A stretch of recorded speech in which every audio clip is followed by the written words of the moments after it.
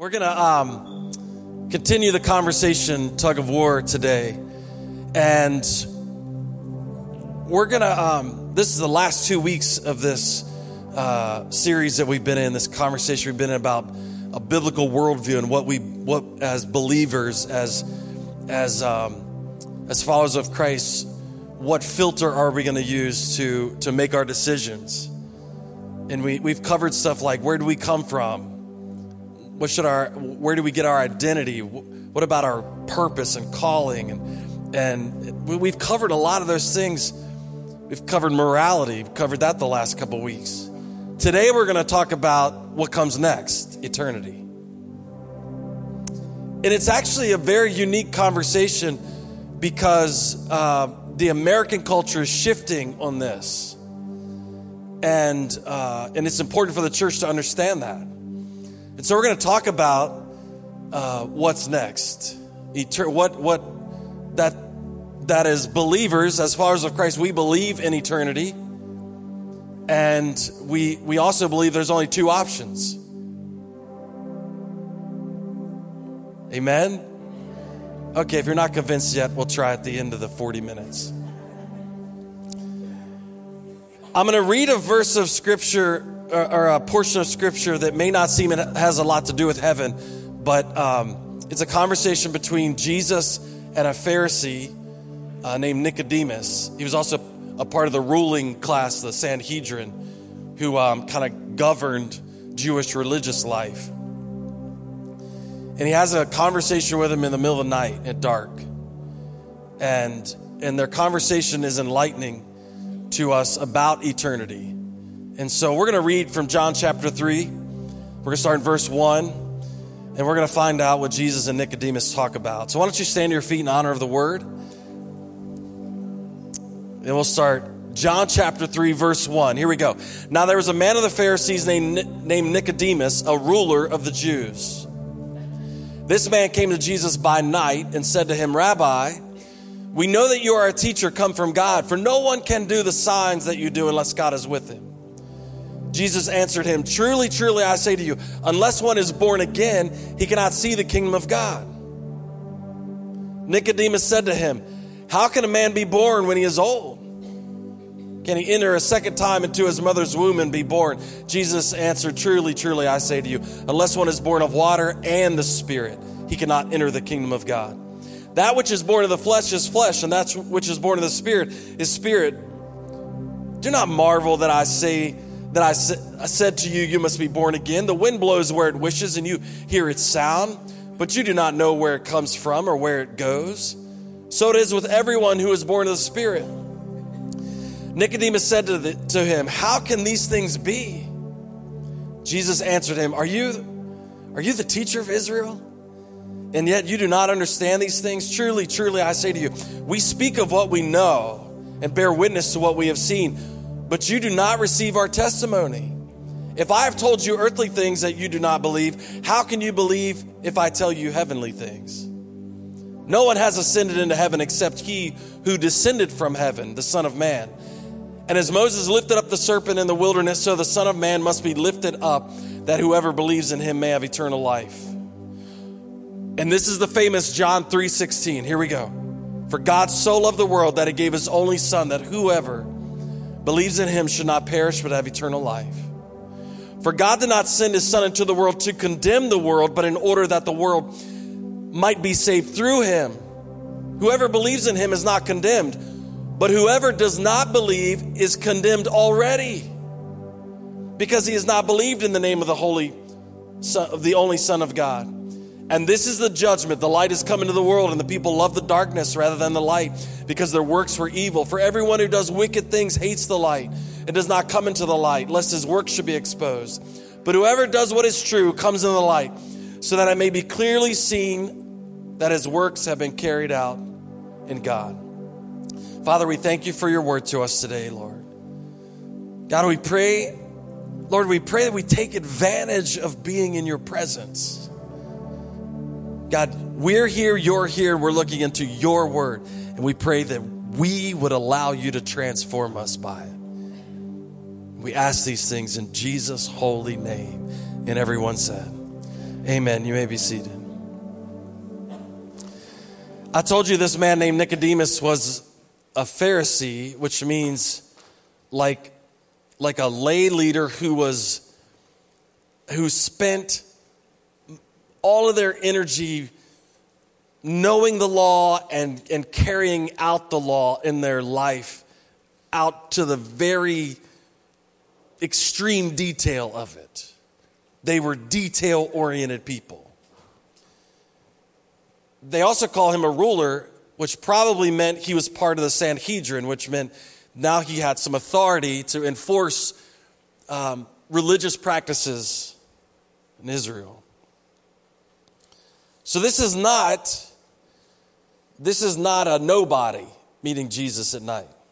There's a lot of speculation that he met him at night under the cover of darkness because he didn't want to be seen with Jesus, didn't want to, because there's a ton of controversy at this point in time about Jesus doing all these things and some claims he'd made. And now for Nicodemus to be seen with him could be bad for Nicodemus. But there's also a side that maybe Nicodemus came at night because the crowds pressed around Jesus during the day. Maybe he wanted a more of a private meeting with Jesus. So really, that is neither here nor there. What we know is that he picked the night.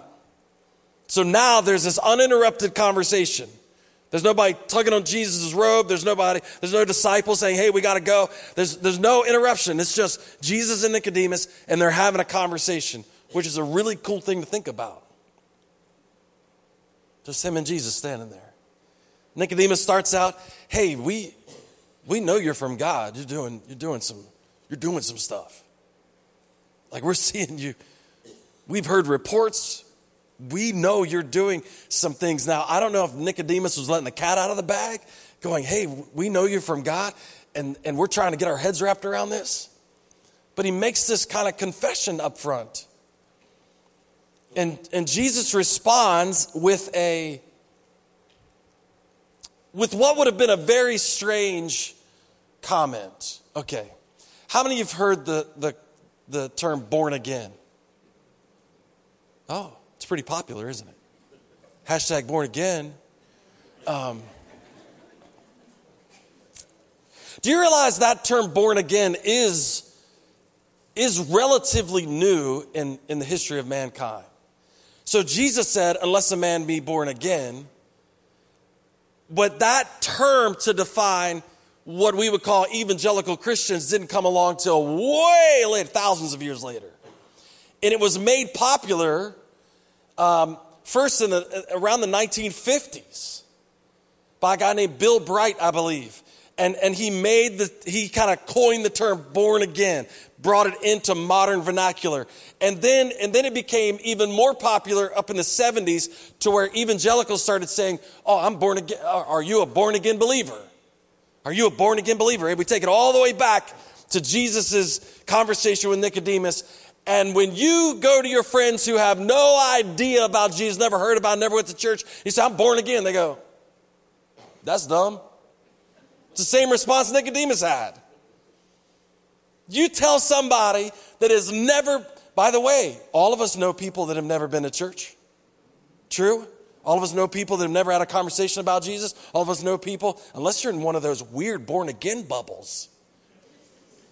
All of us know people like that. And if you get, man, I'm born again, they're like, So Jesus says this to Nicodemus, and he's like,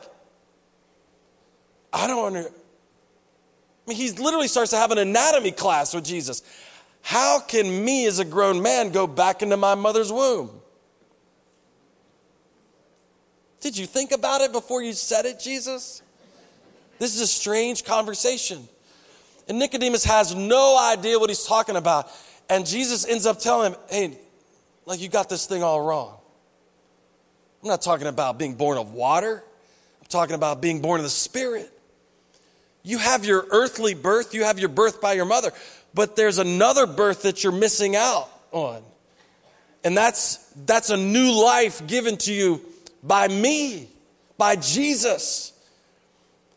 And he says that the one that descended from heaven can do this. For God so loved the world that he gave his only begotten Son, that whosoever believes in him shall not perish, but have everlasting life. He's telling Nicodemus, this is the way. Now let me transition from their conversation into what would have been a given in their conversation. And that is eternity. Nicodemus was not questioning eternity. Jesus was presenting a way to be in the kingdom of God that Nicodemus had never considered before. Remember, Nicodemus is a Pharisee. Nicodemus is Old Testament, let's call it. Nicodemus is like, I'm getting there because I'm going to obey every ounce of the law every second of the day.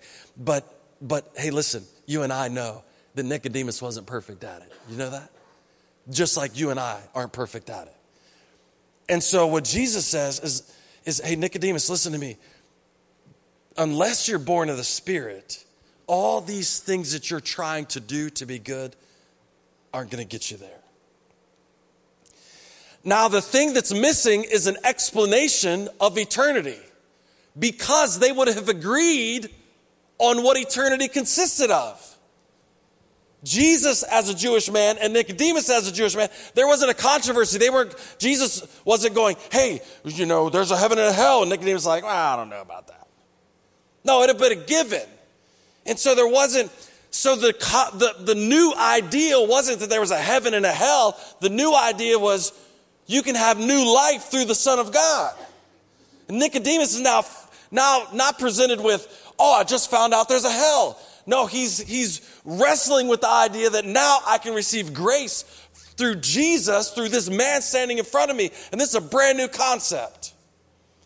So what we find in this conversation is when we read it is that the two men agreed that there was a kingdom of God to be gained in eternity, or there was a condemnation to be experienced in eternity. There was two options presented in that conversation, and that's it. Look at your neighbor and say, that's it. Two options. Two options.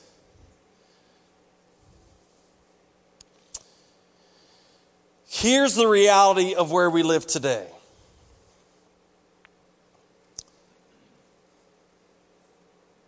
If you got 2,000 people together and did a survey about who believes in heaven and who believes in hell, you would get a very wide-ranging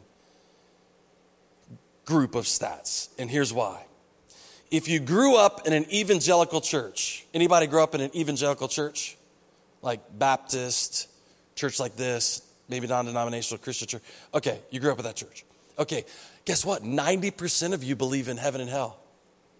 Go ahead and give yourself a hand. Yeah, it's amazing. Sunday school did really good things for you. 90% of you believe in heaven and hell. You know what the issue is? There's less and less of you every day. Just in the last decade, I read the Southern Baptist Convention, the largest group of evangelicals in America, has declined over 2 million in the last decade. So while 90% of us evangelicals will hold our standard up, the issue is there's less of us in the United States now. So while we do believe there's a heaven and a hell, there's less of us proclaiming there's a heaven and a hell. Are you following me? Now, the stats don't get better. When you look at all of the denomination, all the Catholic and all, like Catholics believe there's a heaven and a hell. That's a good thing.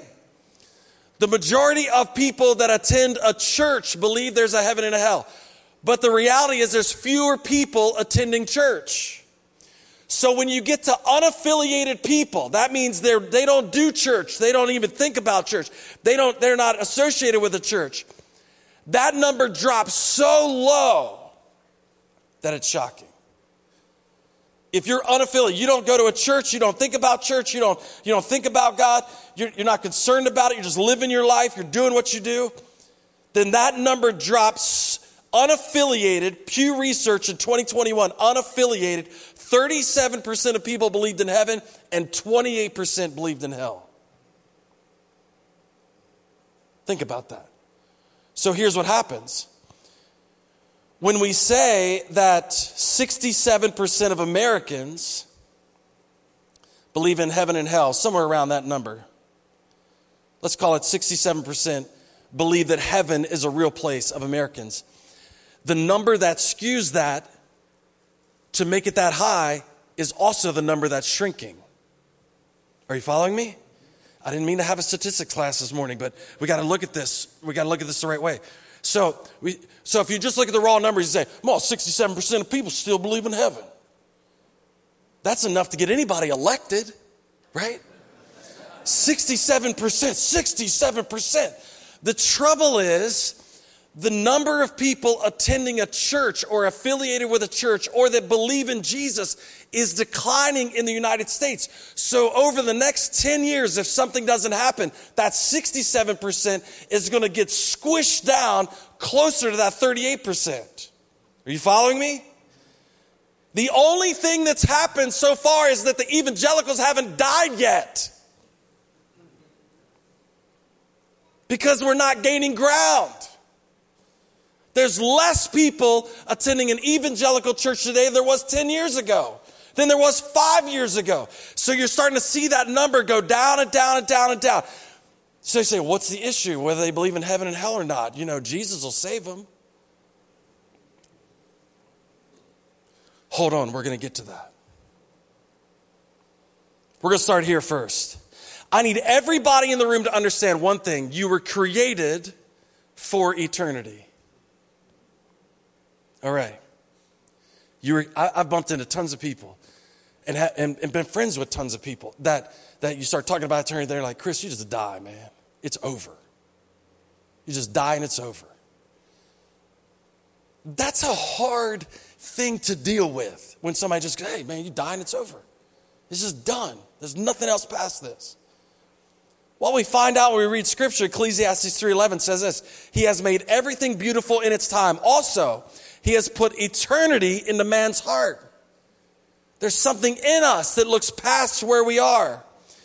But there's a comma there, and there's this statement that doesn't make sense with this. He says, He has made everything beautiful in its time. Also, He has put eternity into man's heart, yet so that he cannot find out what God has done from the beginning of the end to the end.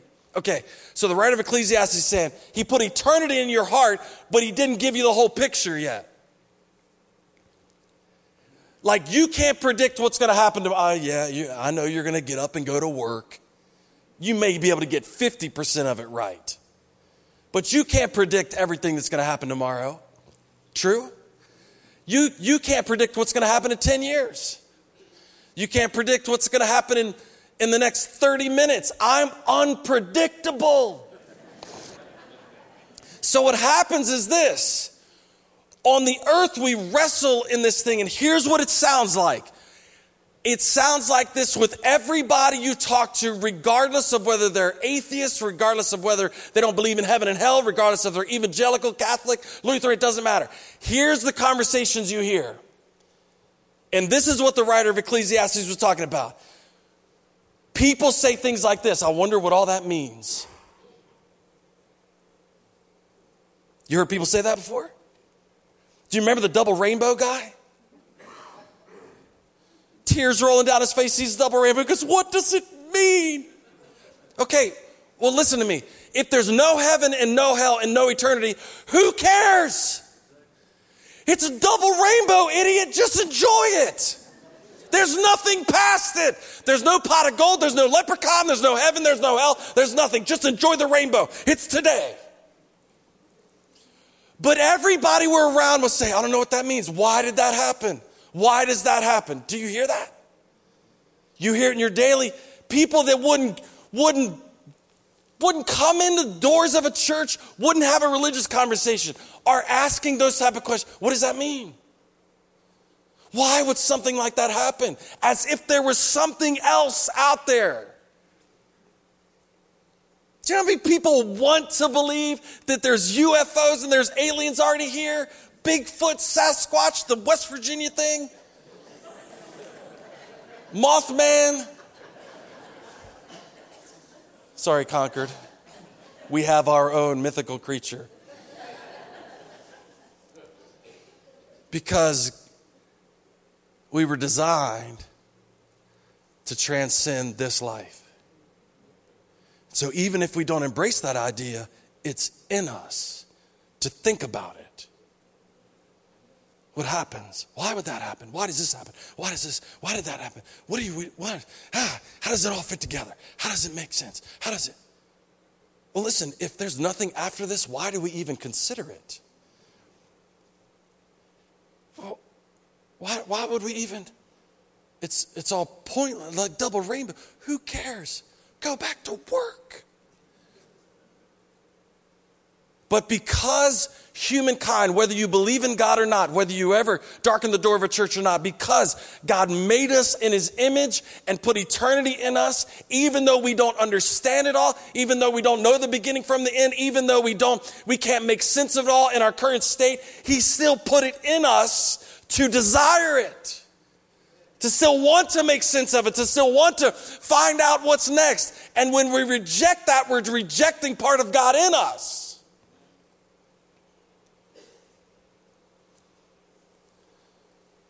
So let me make a couple correlations. It would make sense to me that as America rejects the idea of eternity, and much more in eternity with God, the depression rates go up.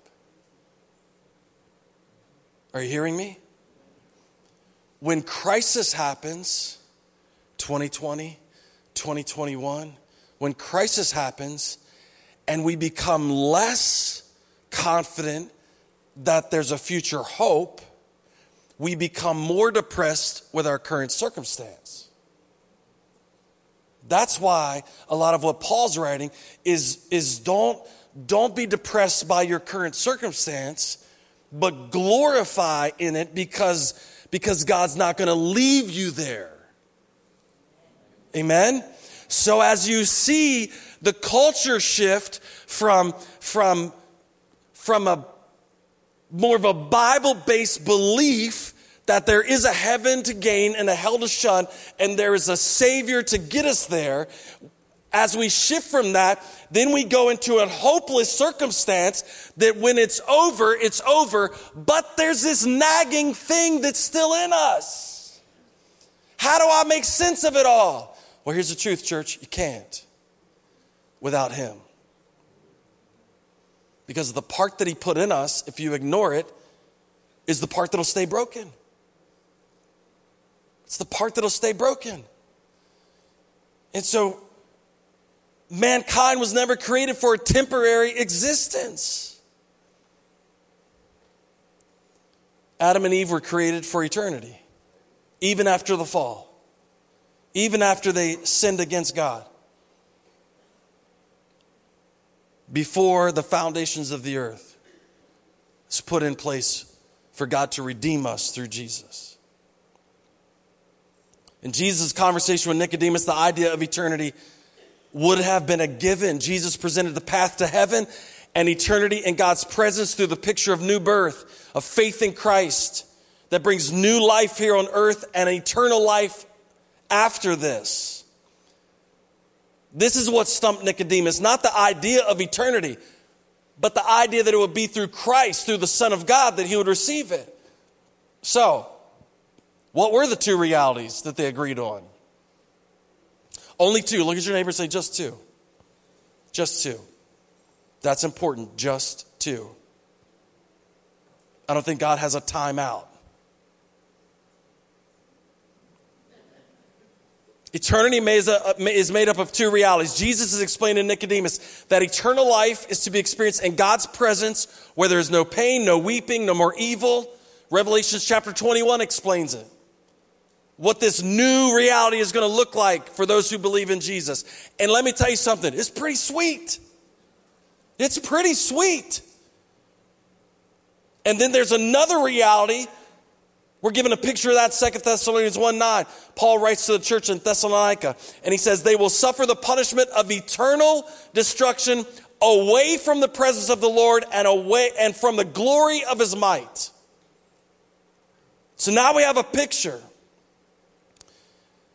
He presents two scenarios: belief in him and eternal life, or already condemned. Oh, and you're like, oh, now you're preaching hellfire and brimstone, Chris. You better be careful. It's 2023. If it was 2019, I could get away with it. You know what I'm saying? So Jesus becomes very clear. Now, I need to make sure for some of you who go back and read this. All right. Depending on what translation of the Bible you use, we are currently using the ESV translation. But if you use an NIV or some other translation, John 3:16 can be attributed to two different people. Okay? Anybody have a red letter version of the Bible? Okay. So what happens is some translations attribute John 3:16 to Jesus still talking. Jesus being telling that narrative to Nicodemus, for God so loved the world that he gave his only begotten son. Other translations attribute it to John, the author of the book. Can I just tell you, it doesn't matter. Because whether Jesus said it or John said it, it's still beautiful. It's still true. Okay? But I needed to put that in there. Because I want you to understand that when you read some translations and other translations, you may see it in red letters, and other translations you may not. And it may look like John saying it, but in some translations it may look like Jesus is saying it. So either way, it says, for God so loved the world that he gave his only begotten son, that whosoever believes in him should not perish but have everlasting life. John or Jesus is saying, God loved us so much. He put eternity in us. He loved us so much that in our condemned state, he sent his son, Jesus, into the world. You followed me? So listen, if it's true that Jesus is saying this, he's saying it to Nicodemus. Now picture this, it's night, it's dark, and he's saying it to Nicodemus. It's the first time Nicodemus would have heard anything like this. For God so loved the world that he sent his only son. I think Nicodemus started realizing he's standing in front of me. He sent his only son that whosoever believes in him. Remember the conversation, how it started? Nicodemus approaches him and says, we know you're from God because nobody can do the things you do without being from God. And now Jesus has now turned the conversation and says, whoever believes in him should not perish, but have everlasting life. That's one reality. And in Sunday school, you learned John 3:16 for those of you that had the Sunday school experience. But not many learned the verses after that. For God did not send his son into the world to condemn the world, but that the world through him might be saved, right? That's a beautiful thing. So God didn't send Jesus to condemn us. Jesus was the way that we would escape condemnation. And then there's a shocking verse after that. It says, so if you believe in him, you will not be condemned. But if you don't believe in him, you're condemned already. It didn't say about, well, you're super nice. You're a good parent. You made a lot of money. You never kept your fence off the neighbor's property. I mean, these are big deals. No. It said without the Savior, we were already condemned. Two realities. Eternal life in the presence of God, in the kingdom of God with Jesus. Eternal life in what we would call heaven. I'm not going to go through down a big list of what that looks like, but here are a couple things. All things will be restored to what they originally were supposed to be. So remember the whole Adam and Eve thing in the presence of God? Just living it up, naming some animals, working, doing the right thing. It was just an amazing experience.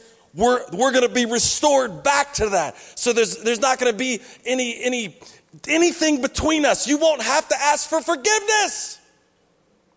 Every 30 seconds, you won't have to do it anymore. You're like, I don't even remember the last time I sinned. It's because there will be none. There won't even be an opportunity. You know what's so crazy? You know why we can't fathom? You know why I know eye has seen, no ear has heard, nor has it entered into the heart of man? You know why we can't fathom it? Because none of us have ever experienced a second without the presence of evil. I'm not saying you were doing the evil, but you've never been part of an environment where evil wasn't even an option. You've never experienced that before. You put 5 people in the room and evil's there. You look around, figure out which one it is. But if you put 5 people in the room, there's a measure of it. Can you imagine? We can't even fathom what that would be like. Never having to sign another contract because there's no way anybody could break it. Never having to check on anybody, never having to doubt, never having to. It's a concept that is so foreign to us, and it is. There never being a disappointment, never being a pain, never being any pain. For people like me who hate crying, never having to choke back another tear. I work hard at it. It's called heaven. Everything will be restored to the perfect scenario that God had placed at the beginning. Jesus will reign forever. You've never experienced a ruler that had perfect motivations, perfect actions, perfect results. Everything about him was absolutely perfect, never made a mistake. You've never experienced a politician like that. Ever. We've never elected anybody. We don't know how to fathom it. That's heaven. Evil will be eradicated. There'll be purpose and work. The calling, the purpose of God in our life will be fleshed out in a perfect environment, in a perfect way. You will be at your best. And it'll be beyond our comprehension. That's a scenario that he was presenting to Nicodemus. Nicodemus, you now find this through me. And the Father sent me, not just for you, but for all who will believe. Because Jesus came not to condemn us, but to say, come on. Come on. This is what salvation looks like. This is what freedom looks like. Come on, you can taste it here. You can taste it here. But you don't get the whole cake until later. We can get a taste of it. Taste and see that the Lord is good. We can get a sample portion. Bring me out the appetizer, Lord. Bring me out a little bit of sample. And he can free us from addiction. He can free us from sin. He can free us. He can provide freedom as much as we can experience here on earth to give us a window into what eternity looks like. And then he provides a second scenario. The already condemned. Is this making sense to you? Watch this. So listen, without Jesus here on this earth, we are getting a glimpse of what condemnation looks like. Addiction.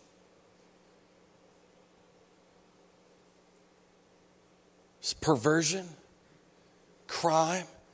We're getting a glimpse. Hatred. We're getting a glimpse without Jesus. What does this look like? And you know what the irony is?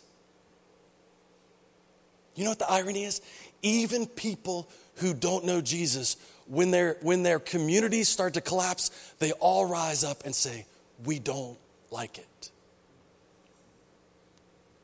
Do you remember growing up in a neighborhood? And you're like, boy, when I was a part of this neighborhood, it was nice. 50 years ago, this is a good neighborhood.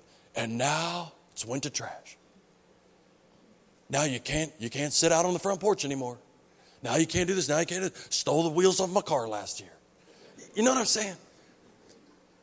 So here's the thing. We're getting a glimpse into what it looks like. And even those who don't believe in hell don't like it. But there's only two alternatives. We get a taste of what heaven looks like and we go, man, this is freedom. And then we get a taste of what hell looks like and we go, oh, we don't want any of this.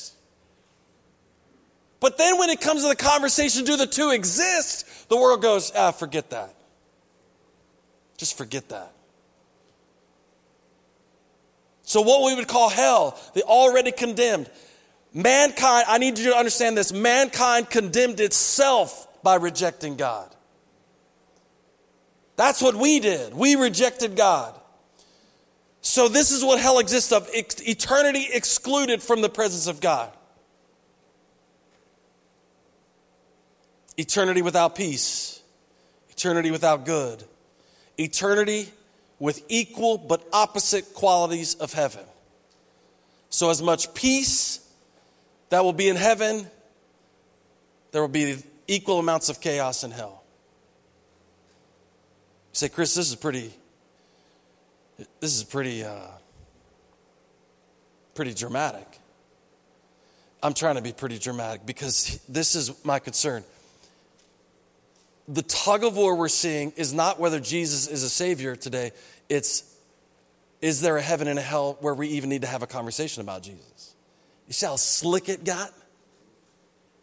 Do you see how manipulative it just snuck around the backside? Because for decades we were like, Jesus is the way, Jesus is the way, Jesus is the way. The majority of people believed in heaven and hell. And Jesus is the way to get there. It was easy for the church to walk out and say, you don't want to go to hell, do you? And people are like, man, I remember being a teenager going, I don't want to go to hell. 40 years ago, that was logical, wasn't it? It's like, do you want to go to hell? No, I'm just, like, I don't want to go to hell. I want to do what I want to do right now, but I don't want to go to hell. That's another debate. 40 years ago, people you didn't bump into a lot of people that say, hey man, heaven's we were singing about it. Highway to places and stairways to places.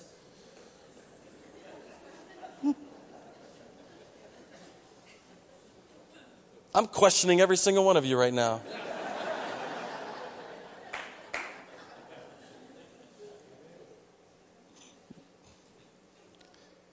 Jesus and Nicodemus were not debating eternal life or mankind ultimate destinations.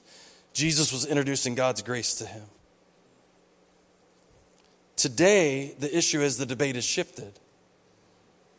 We're not debating on how to get to heaven. We're debating on its actual existence. So I told you earlier, 90% of evangelicals believe in a literal heaven, but the number of evangelicals in the United States is plummeting faster than you can ever imagine. The debate, if we let it go on like it is, if it goes on, will erase the need for a Savior. What am I being saved from? There is nothing after this. I don't need any of that. So listen to this, the Gallup poll, which is obviously it's not Pew Research, it's not Lifeway, it's a secular statistics company, the Gallup poll. In 2001, recorded that 83% in the United States believed in heaven and 71% believed in hell. 71% believed in hell. Oh, give yourself a hand. 2001. Back in the day. Man. 22 years later. 2023, 67% believed in heaven. 59% believe in hell. You say, but Pastor Chris, that's still a majority. It won't be for long. It won't be for long. Satan has changed the debate. Not whether Jesus is legitimate. You say, do you believe in Jesus? Oh yeah, it's fine. Do you believe in hell? Nope. What do I need Jesus for if I don't believe in hell? What do we need him for if there's not a hell to be delivered from? Pew Research, listen to this. This is so important about the way we approach people that don't know Jesus and don't have a church affiliation. Listen to me. Pew Research of 2021. If you're unaffiliated with a church body, you've been unaffiliated with a church body or a religious belief, 37% believe in heaven and 28% believe in hell. So you know, when the church walks in and says, you're going to hell and you need Jesus to save you, they go, a quarter of people that don't go to church believe in hell. That's not even an argument.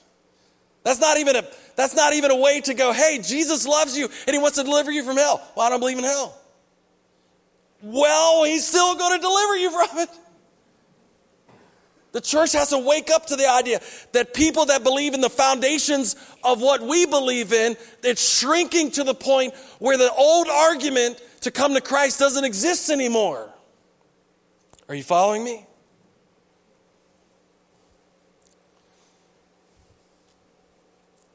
So, what do we do about it?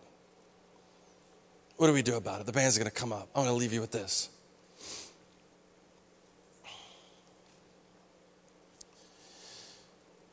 Jesus stood in the synagogue and read from Isaiah.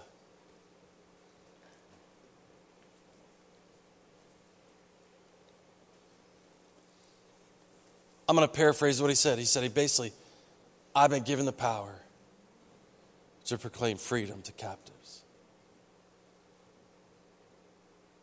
to set the prisoner free, bind up the brokenhearted, all these things. So watch. When Jesus walked up to a man that was blind, he didn't say, you believe in hell? You believe in heaven? He said, do you want to see? When he walked up to the man with leprosy, he didn't say, do you believe in hell and heaven? No, he said, he just reached out and touched him. Everyone said, whoa. The woman that was on the verge of being stoned to death, he didn't walk up and say, I need to find out if you believe in heaven and hell. No, he delivered her from her circumstance. Okay. We're going to talk about this next week. Heaven, the belief in heaven and hell is important for us. It's our motivator. The Bible says that God is not slow as some people think of slowness, but he is patient, wanting that none would suffer. So he's taking his time to redeem as many people as possible. Okay, so we may not be able to go out anymore and debate with people whether there's there's a hell. You could go to hell. Because the thing has shifted so far that people don't even believe in it. But here's what we can do. We can do the same thing Jesus did. When you walk up to somebody with addiction and say, Jesus can set you free. When the church gets our faith back and our strength back, and the same power that raised Christ from the dead dwells in us, and we're able to walk up to people who are suffering and say, hey, you know what? I believe in a God that can heal you in this moment here, and I'm willing to pray for you if you would let me do that. The heaven and hell thing is a motivator for us to do that, but it doesn't have to be a criteria to talk to somebody. We have to know what we believe, and it has to be a motivator for us to want to talk to other people. And I'm praying this morning that the fact that there's a heaven to gain and a hell to shun, that's the way we used to say it, would motivate a church to stand up and go, hey, listen, I don't want anybody missing. I don't want anybody missing it. I don't want anybody missing it. I don't want anybody missing it. Jesus gave a perfect mind to walk up to people and say, you're going to hell. You know you're going to hell. You know you're going to hell. You know you're going to hell. And he said, I came to proclaim freedom. Are you bound up today? There's freedom for you. Are you sick today? There's healing for you. Are you depressed today? There's peace for you. Jesus' presence is here to do something you can't fathom. Give you a taste of what eternity with him is like. Peace that passes all understanding. That's the message of the church. Do we believe in heaven and hell? Absolutely. And it should be a great motivator for us to proclaim the gospel. But when we get to people, we say, he wants to give you a taste of what eternity with him looks like. That is the message of hope. Amen? That's the message that we get to carry. And I want us to do it as hard as we can do it. As powerful as we can do it. And here's what I know. Every time we respond to him in faith, he responds to us with power. He responds to our faith with his power. And it could change this community. It could change Berkeley Springs. It could change Concord. It could change wherever we take it. Amen? Come on, stand to your feet. I want to pray with you. Lord, we see the writing on the wall. We see where our culture is going. We see this shift away from a belief in eternity, a shift away from a belief in heaven and hell. We see the shift. Lord, we pray that we'd be able to respond to it with your grace and your mercy, and more importantly, your power. God, that we can introduce people to you, Lord, through your grace, through your mercy, and through your power. Lord, we thank you that you've saved us. We thank you that you set us free. We thank you that we have the hope of eternal life. And Lord, we pray that because of that, it would radiate through us to the people around us. Lord, help us to change one person at a time. Help us to introduce one person at a time to you. And Lord, we thank you today. We thank you today for that saving grace. And we offer you praise and honor. In Jesus' name. In the name above all names. In the only name by which men can be saved. In the only name that we inherit eternal life. We thank you for it. Amen and amen. Can you give him thanks this morning? Amen. Hey, listen, encourage somebody on your way out. Be determined to minister his grace to somebody this week. We'll see you back next week.